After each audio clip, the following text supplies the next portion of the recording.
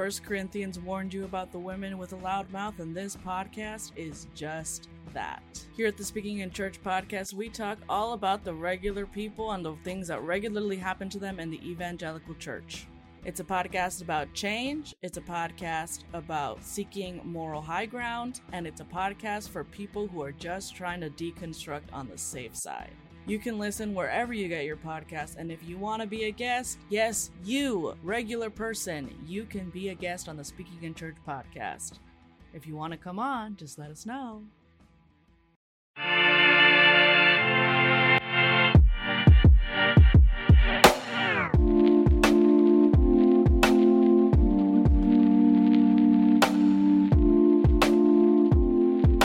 Hi, friends. Welcome to another episode of Recovery. I'm one of your co-hosts, Sarah Heath. And for this intro, I just want to let you know this is a very different Recovery because we actually recorded this one live at the Wild Goose Festival. As part of that, we were able to interview a dear friend of mine, Anna Galloday, the unholy heretic, a friend of both Justin and myself.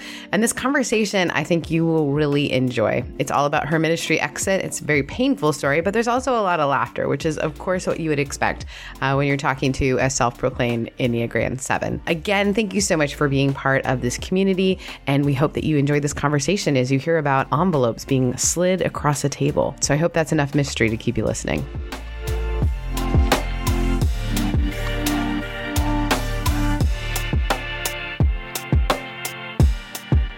Hey, everybody. Welcome to Recovery. Yeah. So Recovery is a podcast about people who have been in ministry, have known a minister, have done anything that felt like a calling and maybe feel like they need to do something else. It's about life beyond the stained glass windows. And so I'm Sarah Heath, and this is Justin Gentry. And we are so excited today because we have with us Anna Galloday. Anna Galloday. Excellent. I say that as if I'm excited that I am here, and Yeah, I I'm am, but like here. I don't normally We're introduce excited. myself in a very excited way. The I excitement love in it. me sees the excitement in you. Yes, I honor that. Namaste. Yeah. We are here at Wild Goose Festival, which if you've never gone to that, friends, it is such an incredible place to just meet like-minded folks, meet non-like-minded folks, and learn a little. And just, I don't know, I've been coming for years. I've done many podcasts. I feel like for a while I was just, poor Anna, she's been a guest on many podcasts here and done her. Did you do your podcast live I did last time? I did 2 years. The past 2 years we've recorded here. Okay, so you're a pro. Anna, what we usually do is we chat with folks who have transitioned within ministry, whatever that might look like, and it is a way of just sort of offering stories for other folks and also helping people. But we realized that the question we asked in the beginning sounds like we've all been to prison. So how many years did you serve and in what way? And for what? I joke that I have Wesleyan bone marrow. I'm a Ooh. 7th generation United Methodist. I started serving as the president of my youth group Yeah, you did. when I was 14. That's the entrance drug. That is Mhm. absolutely the entrance drug. And by the time, if you know anything about the United Methodist Church, by the time I was 23, I was the chair of our trustees. And I served in leadership until I was in my mid-30s. And it was then that I decided to say yes to actual pastoral ministry and served in part-time pastoral ministry for a few years, full-time pastoral ministry until 2018.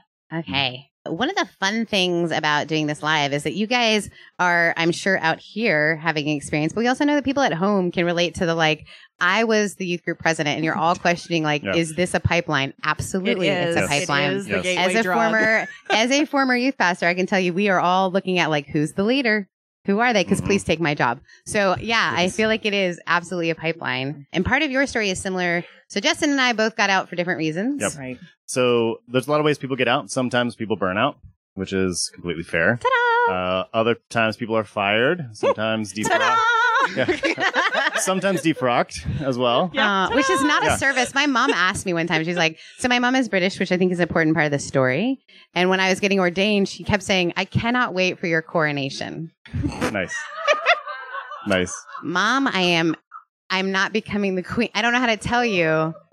So then my mom was like, our friend was defrocked. And my mom was like, oh, do they also do a service for that? No, Mom. No. There's Is it a removal of the robe? I mean, there's a service of sorts, but it's behind closed doors and it's really, really tear-filled. The service I performed was I burned the denominational handbook. Ooh, in my backyard. edgy. That was... I'm here for that. So that's what I did. I'm here for that. So can you tell us what ended up in you being defrocked? Yes. Dun, dun, dun. Yes. So in 2014, I came to be a part of 2 reconciling congregations in the United Methodist Church in Chattanooga, Tennessee. For those of you that are not familiar with the UMC, the Reconciling Ministries Network is the affirming and lobbying arm of the United Methodist Church for queer inclusion within the denomination. And churches assume that moniker and vote to assume that moniker and then contribute financially to the network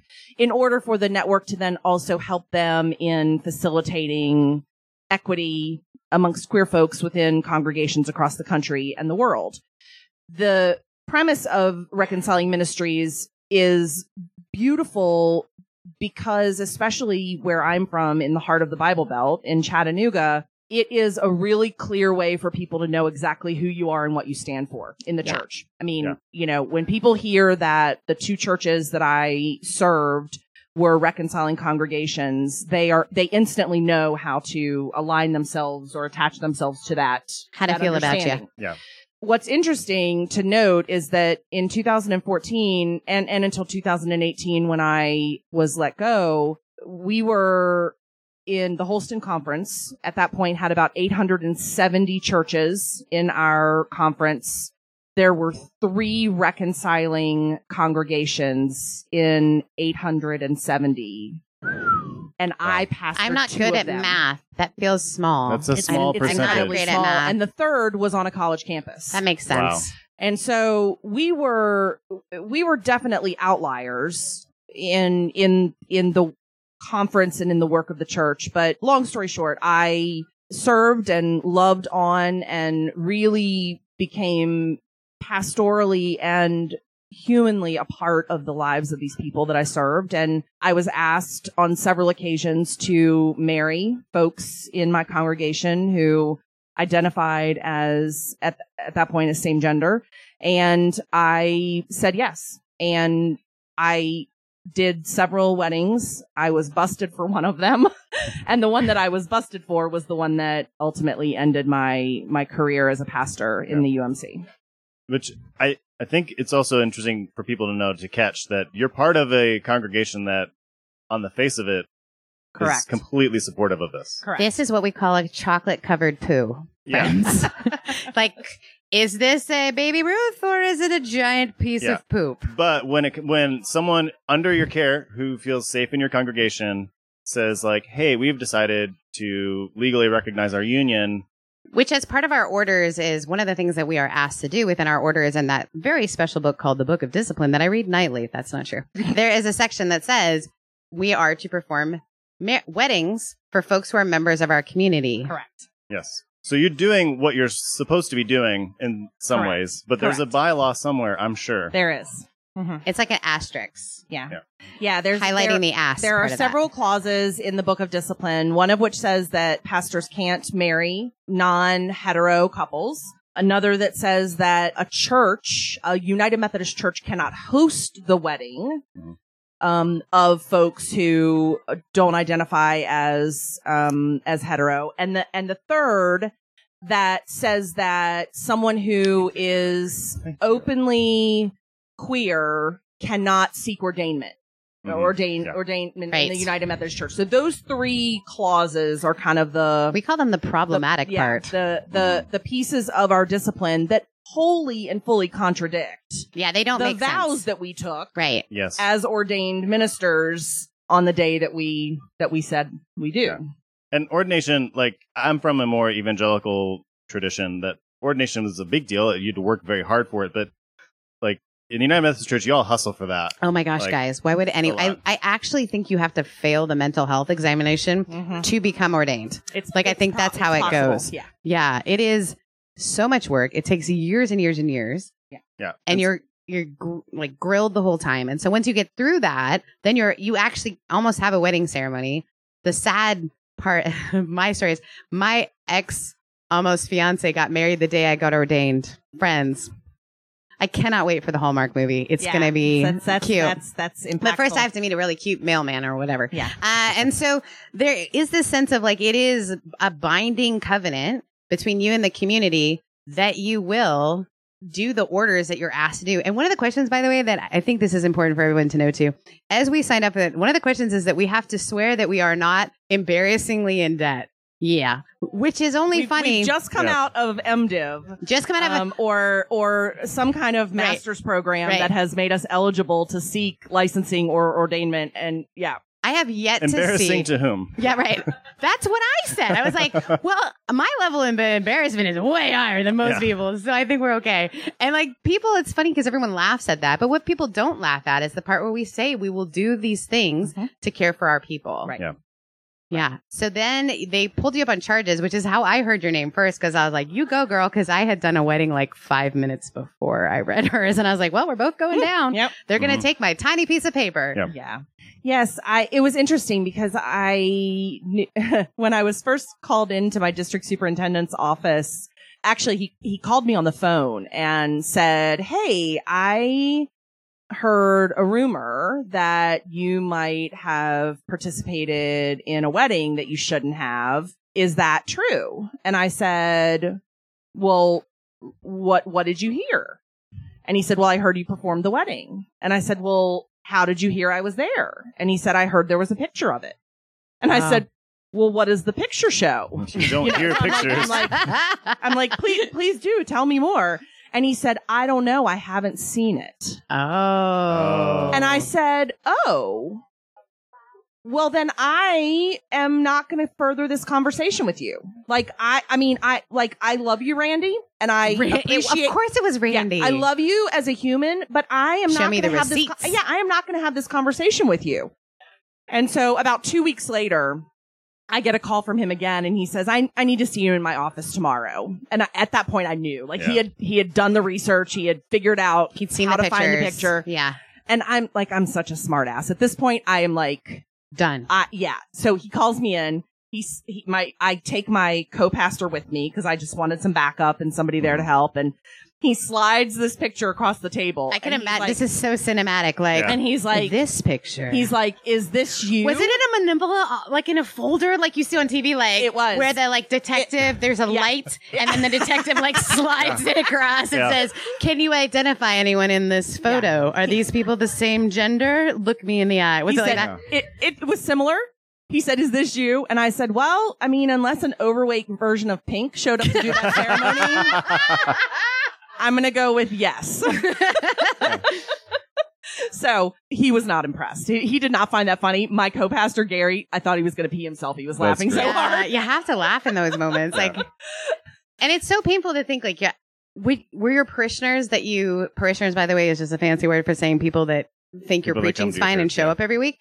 Did they know this was going to did they know this was happening? No. Okay. So I was let go on a Tuesday. Always Tuesday. Because Monday they take off and Friday as well. Yeah. Maybe, okay. Yeah. I was let go on a Tuesday. I found out that the church councils were called on. So of course my co-pastor knew. The church councils were called on Wednesday, called into a meeting. They were told the day after. And then my district superintendent decided that it would be a great idea to come to the services on Sunday morning and make the announcement about my firing in person at the end of the services instead of, sending out an email or calling. They were like, we're going to Jerry Maguire this bitch. We are going in. Take the fish. Who's coming with me? And then said to me, I would prefer that you not be there. Shut up. And I said, again, no. And so because we served two churches and had two services, one of our church services started at 9:30 to 10:30, and the other started at 11 across town, 11 to 12. So Randy shows up at the end of the first one. Oh, bless Randy. And I am sitting there like, Mm-hmm. I've been in church all Sunday and they know I'm not preaching and Gary's preaching and I'm there and why am I not at the other congregation getting ready to preach there and what's happening? And Randy walks in at the end of the service like, here's your benediction, friends. Anna is gone. Go with the grace of Christ. Go with God. Yeah. And the first church was sad. It was a lot of crying, a lot of we don't understand, but it was they were all very internal about their response. Right. Yeah. We all then hightail it across town for the start of the second service. And Randy stands up at the end of that service and says the same thing. And people riot. Yeah. I mean, there were people on their feet yelling at him. What are you talking about? This is ridiculous. I mean, they are fuming. They are screaming from the pews. I'm in the back and I'm equal parts sad and equal parts, fuck yeah. Yes. Yes. God who And writes so available it was just the nature of two different congregations makes the things challenging because they were very different in their personalities. And so the responses were very different. But there was a lot about this that was just horribly wrong and not done well. And that's so weird because usually every week we hear how well transitioning out of ministry. Usually every now and then we'll hear a story and the person will be telling and they tell their story and we're like, wow.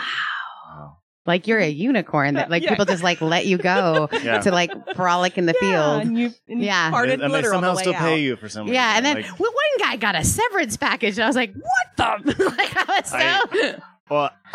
was so. I was one of the guys that got a severance package, but what they offered me initially was literally the bare minimum required by their book of discipline, and I slid it back to them. God, there's so much sliding of envelopes, guys. I was like, no, you need to do better. Like, in my particular context, we were not allowed to be openly affirming at all. And I had been quietly affirming for a long time, and it had kind of come out just that in Justin's head, he disagrees with the denomination, so we must fire him immediately. And I was like, no, do better. And they did better. Good for them. But it's like, you have to fight. It's interesting because you hear from churches so much. Oh, you're doing so great. You're doing wonderful. This is wonderful. We want to resource you. We want to love you. You are valuable. You're hearing that? Gosh, it must be nice to be a boy. I know.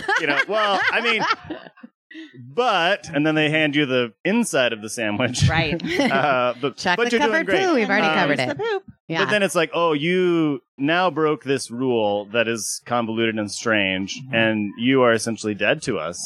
And what do you do the next Sunday? Yeah. After this riot that you instigated that was beautiful and lovely. And I want to, in my back of my head, the soundtrack is pink. Just so you know, it was a little, glitter. I will say, I was asked to do a lot of things after I was let go, and I went against advice in almost every instance. Because the advice was coming from the people in power who had made the decisions about me. Yeah. And so my bishop said to me, this will go much smoother if it stays under the radar, if there is no press, if we are quiet about this, and if you just kind of go quietly, I will let this not be a mess for you. And I said, give me the number to channel 9 and 5 and 4 and get me on the phone with the paper. And I couldn't sit quietly. No. So the press came out and of course then she's pissed. My district superintendent said, you are not allowed to attend those churches. Like you need to sever yourself from those congregations. That it is going to be painful for them and it is going to be difficult on your co-pastor for you to be there. Gary said, that's BS.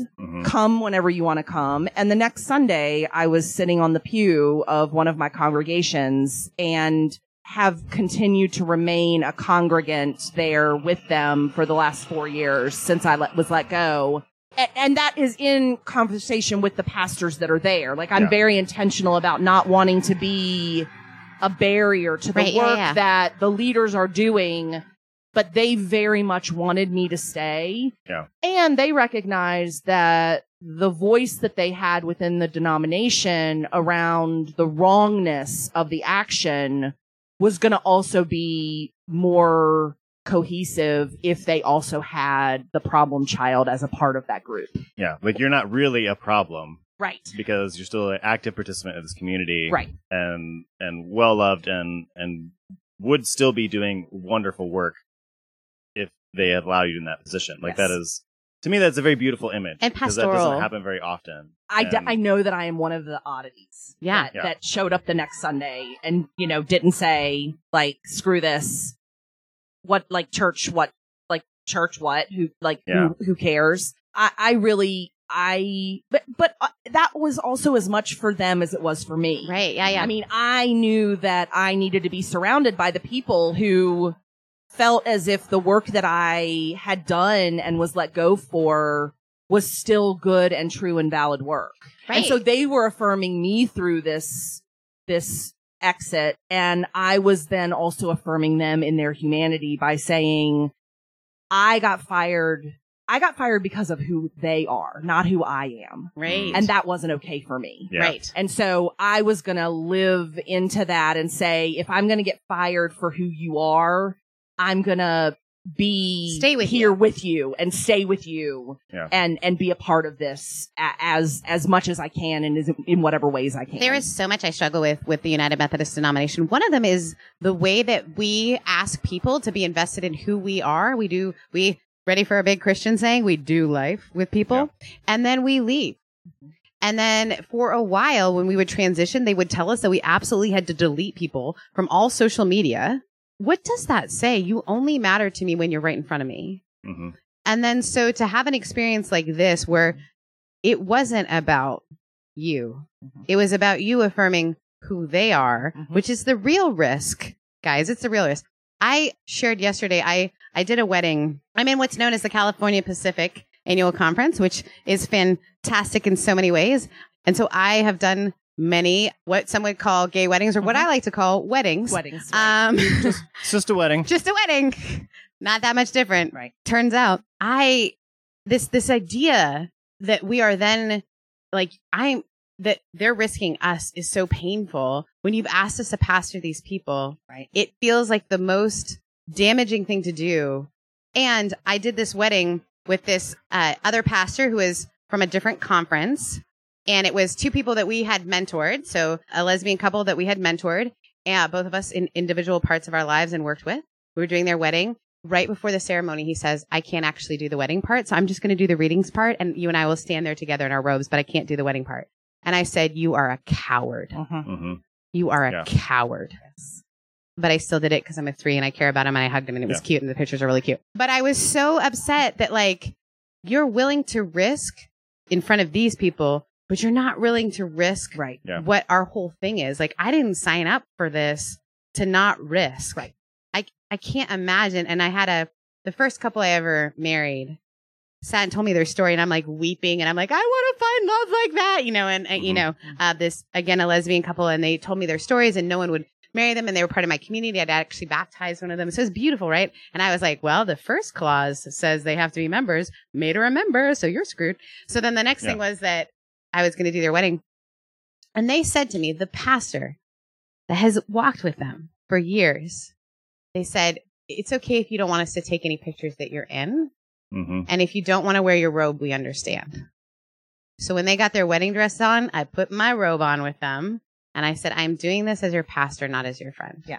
Yeah. I absolutely love you. You're my friend. Yeah.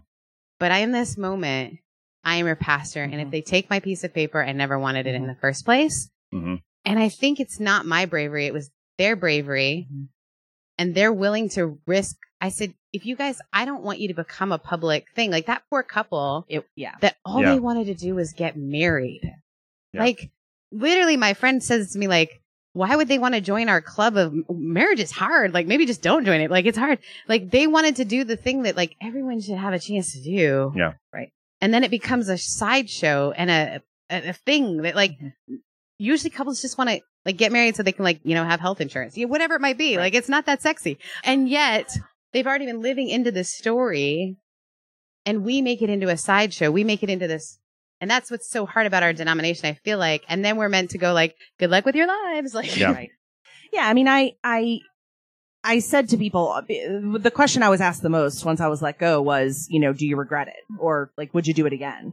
And my answer was always 100% yes. Yeah. Mm-hmm. Not because of the sideshow it turned into, because I didn't want that. I mean, No, I you got, did not. I mean, the Yeah. FBI was at my house at one point Oh. because of the Facebook nonsense threats. Did they that were have a coming. manila envelope? They I don't know why I'm so obsessed with this. did not. Like, No. to me, you're like No. In the TV, in the TV movie, all officials will have manila envelopes. But, I just have this, there's a fundamental disconnect for me within denominational polity when we are, as pastors, we are asked to baptize humans Mhm. and serve sacraments to humans Right. and be at people's bedsides when they birth children and when they are ill and when they are on their deathbed.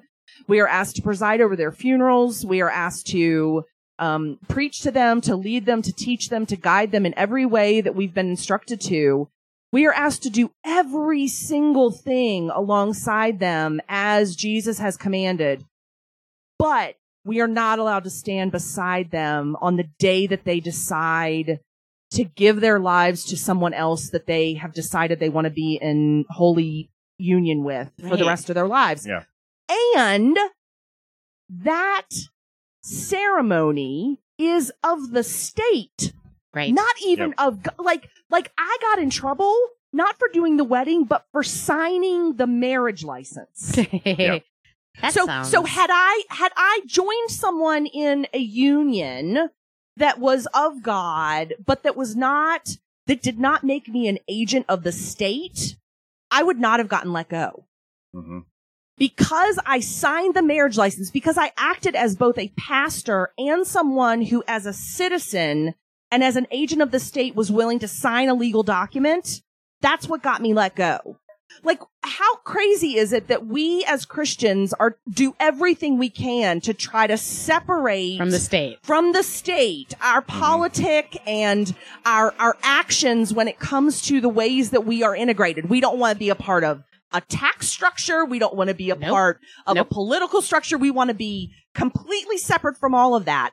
Oh, but you have to sign a marriage license if you're a pastor and you marry someone. Mm-hmm. And that's what gets you, like, it's just such a mind bend to me. Well, Like, especially all of United Methodists who I feel know. like really self-righteous about like my conference every year sends a letter to the President of the United States letting whoever they are know that we are against nuclear weapons. And I'm sure as soon as it hits whoever it is desk, Yeah. they're like, what? The United Methodists are against everyone.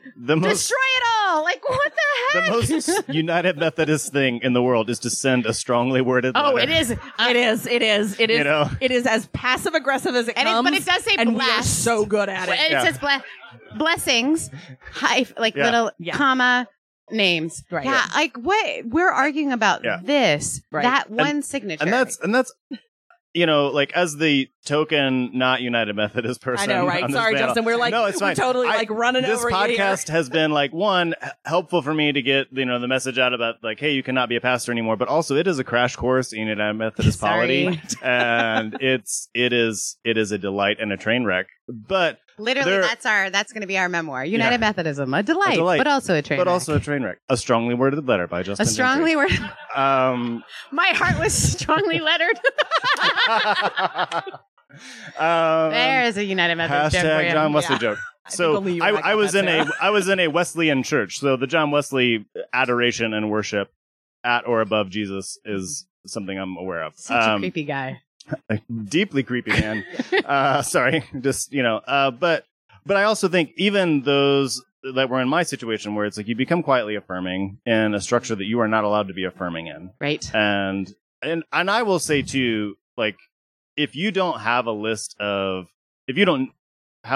queer folks that you're willing to put your piece of paper on the line for, I don't think you're serving the community well. Right. Like, and I had that list. I did not. That's not why I was fired. I was fired for other reasons. But like, you are called wherever you are, in whatever context you are. Like, if you are the pastor of a community, regardless of denomination, those are your people. Right. And you are to do what is necessary to provide them pastoral care, and that is part of your office. And if you are not doing that, if you're like not willing to go, if you're going to be a coward, you probably should resign. It's just your job at that point. Like it's you just are a not job. doing your job, and move aside so that someone else who's probably stuck at as an intern somewhere can do your job for you. Right.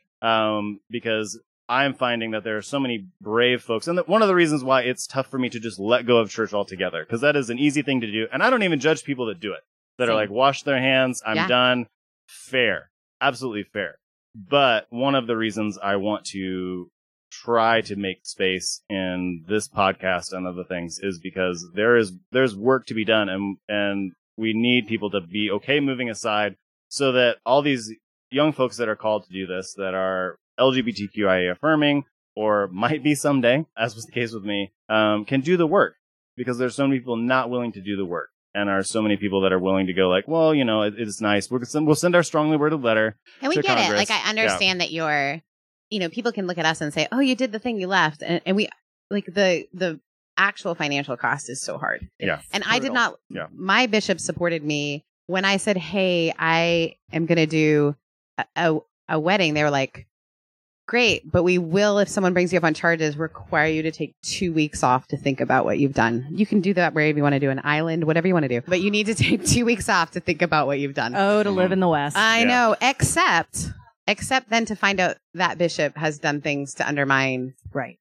So it looks great on paper, right, guys? So my new bishop, though, is incredible. So I have to say, one of the reasons I stay in, because sometimes it's hard for me, is this year we ordained someone who is from the trans community using they, them language. I can't even talk about it without getting goosebumps. Yeah. They, them language in the liturgy. And I'm just over there like, I'm a Christian. And people are like, what the hell is happening with her? But like, you don't understand. Because it's so easy to want to throw it out. Mm-hmm.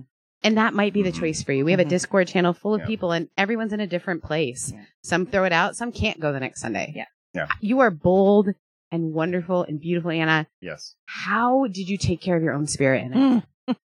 I don't know that I did it well.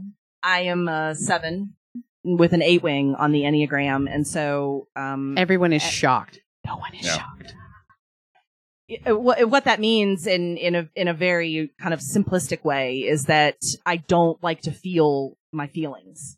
I don't like to feel the hard parts of my feelings. I want to feel the excited and the stimulating and the goodness and the like what's next part of my feelings, but I don't want to feel anything that makes me like sink into a place that makes me go, oh my God, the darkness. Yeah. This is amazing. Yeah, no, I don't ever want to be. We are also subversive chaos goblins.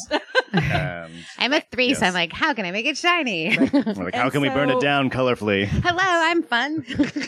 And so I think I had a cycle of sorts. I think for much of the time in the immediate aftermath, I was really much more concerned about my congregations than I was about myself. Because it's easier to do that. It's easier to do that. And I was watching the hurt on their faces every single day. And I was still fielding pastoral care phone calls every night for 3 to 4 months from folks saying, I just don't know how they can do that to you. And what does that say about me? And like, why, if they're going to do that to you, like, why should I stay? Why should I be someone that even gives a shit about the UMC anymore? Right. Like, why, I don't know why they want me if they don't want you. Mm-hmm. And so for a while, I very intentionally placed my focus on my congregants because I didn't want to place my focus on my own care. As I began to come out of that and recognize that I was really deeply hurting and really struggling to identify like why I was making some of the decisions I was making, like why did I decide I had to be there the very next week? Because you were badass. Why did I decide that 4 months after I got let go, I staged a silent protest on the history of the way the United Methodist Church has limited the voices of people that are not white and straight and cis outside of our annual conference auditorium on the second day of annual conference. I literally made all of these placards, these placards that you place in the ground, and I had the historical record from the 1600s, all the way through to present. You did a book report for your page, I did. You're like, let me show you this. I put all of the stands out, and people were coming and taking pictures, and they're like, "Oh my God!" She freaking went there. I'm not going to be quiet anymore. That's so great. My eightness compelled me to do that, but also, what I was finding was that there were people within my church and specifically within my conference who also were seeking the power, the permission, and the permission to name hard truths and to be aggressive in their stance and to stand up in their meetings and say, whoa, that is not who we are. Mm-hmm. And for some reason, not intentional on my part, they were looking to people like me to say, if Anna can do that, and if Anna can name those things, I can't stage a protest outside of annual conference, but I can take pictures of those things and I can put them on my Facebook page. Yeah. And that's a lot for me to do. That's a big step for me as a quiet United Methodist Women representative who doesn't rock any boat. I can do that. And as soon as annual conference was over, that was about 5 months after I got let go, my therapist looked at me in one of our sessions and said, "So this has all been very exciting, Anna. When have you, your seven's it has. When are you going to recognize that there's that you need to grieve this?" Yeah. And I was like, "No, thank you." I'm like, I'm good. I'm fine. It's fine. And she said, "Here's the problem. Not only are you stomaching it and pushing it in and not letting yourself feel it, but the other thing that you are doing," and this is what got me. She said, "You are illustrating to the people that are looking up to you that your privilege is enough to carry you through this trauma." Oh, wow. And that you don't need to make yourself lower or find a place to sit and sink with this because you're manifesting through your whiteness that you're going to be okay no matter what. Yeah. And I went, okay, well, that is an inappropriate comment to me. And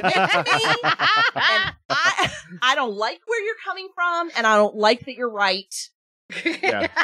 That's the most comment. And I don't like where you're coming from, and I also don't like that you're right. And let me think about that. Yeah. And as soon as she tied my inability to name my pain back to my privilege, it did something in me that just it forced me to reckon with being more honest with the people around me and letting them know how much I was grieving and letting them know where I needed help and, naming that, yes, my privilege has allowed me to still continue to pay my rent, but there's a lot that I'm not able to do right now because I lost this salary. Yeah. And this actually hurts. Everyone that had said, "How can we help you?" And I had said, "Oh, I'm good.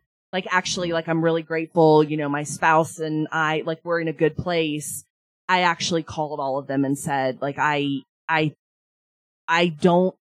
wasn't lying to you, but if you asked me that question today, I'd be lying to you. And I just want you to know that I'm not okay. And I need you to know that not being okay doesn't feel good to me, but it's also something that I need to make sure that you know is happening for me.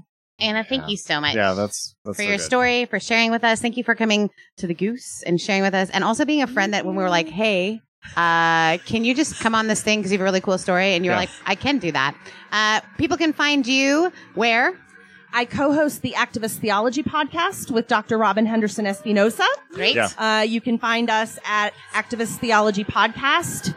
And you can follow me on all social networks at Unholy Heretic. That's Unholy HAIR Heretic on all of my socials. 1 Corinthians warned you about the women with a loud mouth, and this podcast is just that. Here at the Speaking in Church podcast, we talk all about the regular people and the things that regularly happen to them in the evangelical church. It's a podcast about change, it's a podcast about seeking moral high ground, and it's a podcast for people who are just trying to deconstruct on the safe side. You can listen wherever you get your podcast, and if you want to be a guest, yes, you, regular person, you can be a guest on the Speaking in Church podcast. If you want to come on, just let us know. All right, we are going to go to a question and answer section. Those of you who aren't live, I don't know why you're here. So if anyone has any questions for Anna, for us, just because this guy over here, anyone have any questions? Anna, what has been the impact on your inner spiritual life with God in this experience that you've shared with us? You know, actually, I think I appreciate that question. It's actually, I think, afforded me a freedom in being more authentically myself than I ever felt like I had the freedom to be myself before. I was always someone as a pastor who said, my platform of sorts was kind of built around queer inclusion within the church because that was something as a United Methodist that I could tap into really readily and easily. It was more difficult for me to name truths about racism and about white supremacy and about capitalism and about economic inequities. And those were ancillary things for me. I think that my spiritual formation has actually, blossomed in a way that has allowed me to name truths about Jesus and about what I know about Jesus and then what I now know about myself as a follower of Jesus, because I haven't felt constrained by the politics of a denomination. That's been a real blessing for me, I think. I have a question. So when you were talking earlier about that you were fired because you signed the document. So in my brain, I know that pastors sign documents all the time for marriage. So what made that so different? I think so in my conference, had I been able to talk through with my district superintendent and my bishop that a couple came to me, asked me to bless their relationship, asked me to pray with them about their ability to be monogamous with one another and, in love with one another and to have a healthy relationship moving forward, but didn't call it a marriage, I am fairly confident I would have kept my job. But because they were able to look up on the Tennessee Department of the license department and see that my name was physically signed on the marriage certificate, they were able to say without question that I presided over a wedding. And that was the click for them that made it something that they would have never let me get out of or talk my way out of. So they can be a part of the state as long as it's not a gay thing. Yeah. Correct. Okay, fine. Yeah. Okay, fine. Yeah. Howdy. Do we have time for another question? Go for it. Oh, cool. It just triggered a question because you were talking about, you said the word monogamy.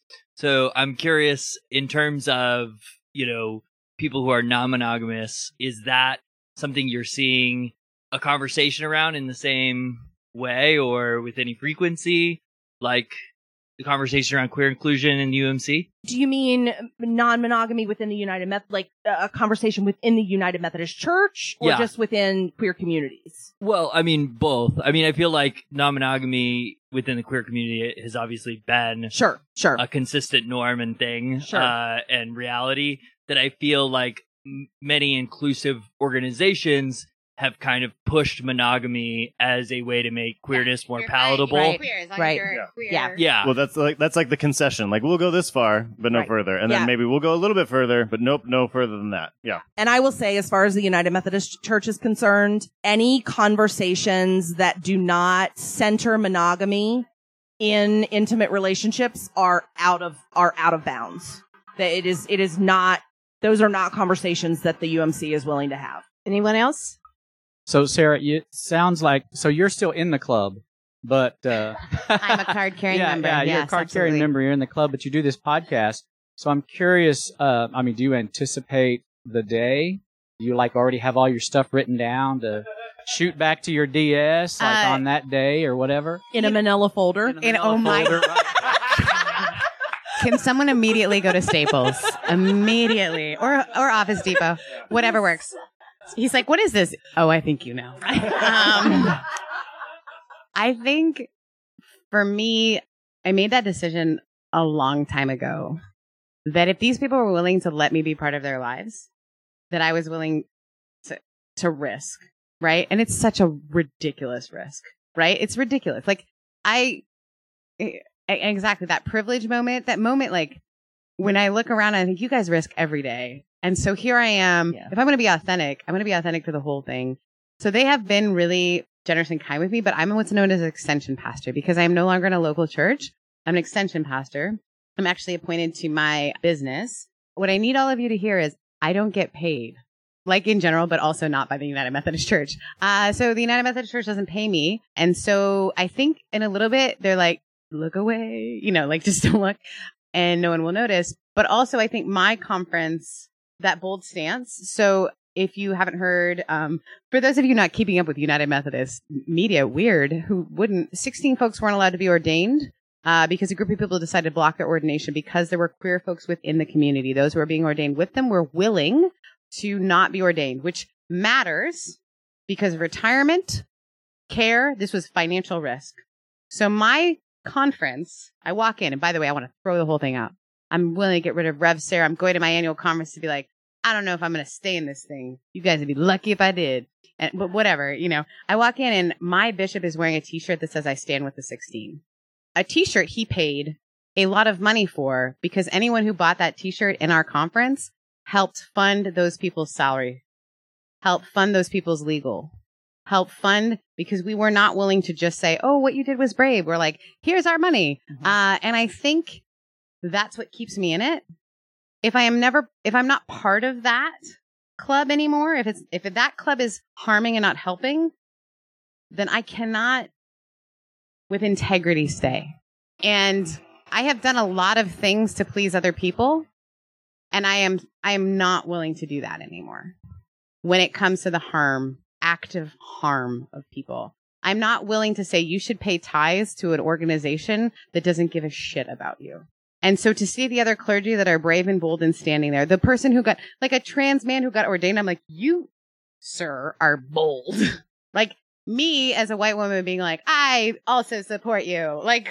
Yay. And I think that's the moment.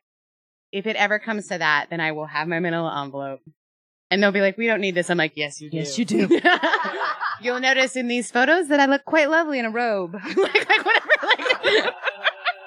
Why do you carry black and white photos of yourself? Don't ask questions. Don't ask. I also got it stamped confidential. It's really cute. Yeah. Any more questions? Yeah. Thank you, Anna. Yeah. Thank you so much. Thank you. Thank you all so much. Thank you.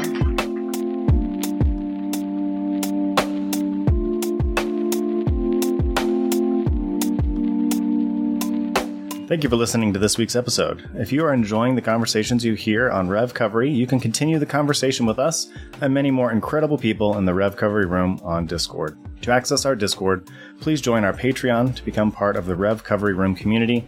You can join for as little as $4 a month, and this helps us produce the show, as well as gives you access to the community resources.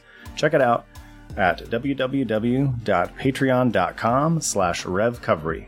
We know that not everyone is able to financially support the show, but there are lots of ways to support us, including giving us a 5-star review wherever you're listening right now.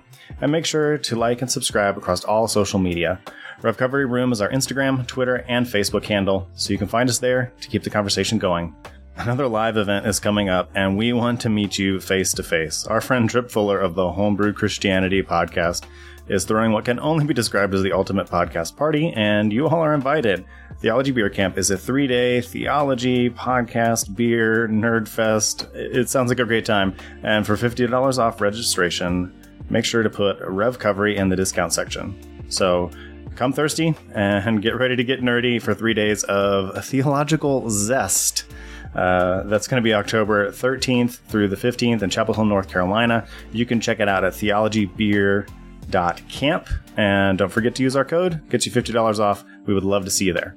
Now on to some final thoughts and this week's poem.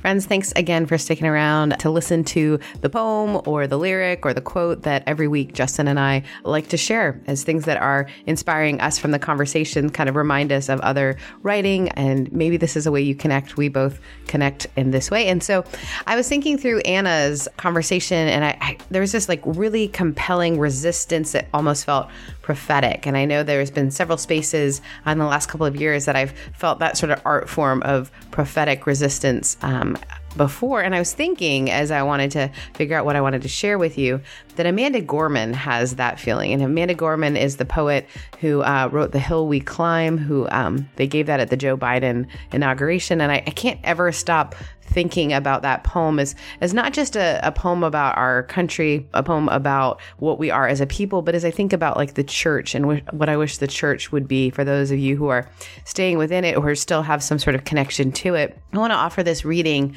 as a way of thinking instead about a country, but about the church, if that is something that you still feel compelled to. So here it is. This is, again, Amanda Gorman, and this is from The Hill We Climb. And maybe when I say the word country, maybe you will hear the word church.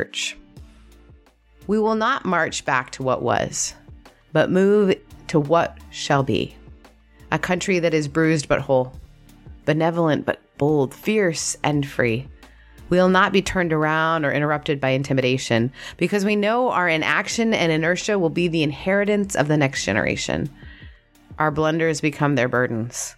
But one thing is certain: if we merge mercy with might and might with right, then love becomes our legacy and change, our children's birthright. Friends, I hope that you have an incredible week, and we look forward to catching up with you again here in the Rev Recovery Room.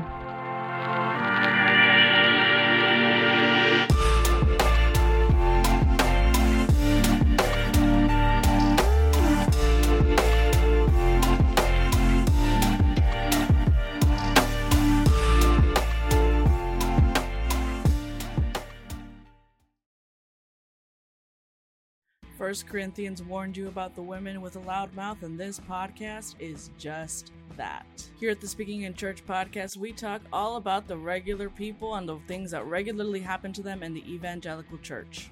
It's a podcast about change, it's a podcast about seeking moral high ground, and it's a podcast for people who are just trying to deconstruct on the safe side.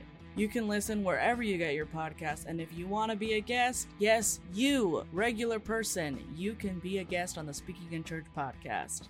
If you want to come on, just let us know.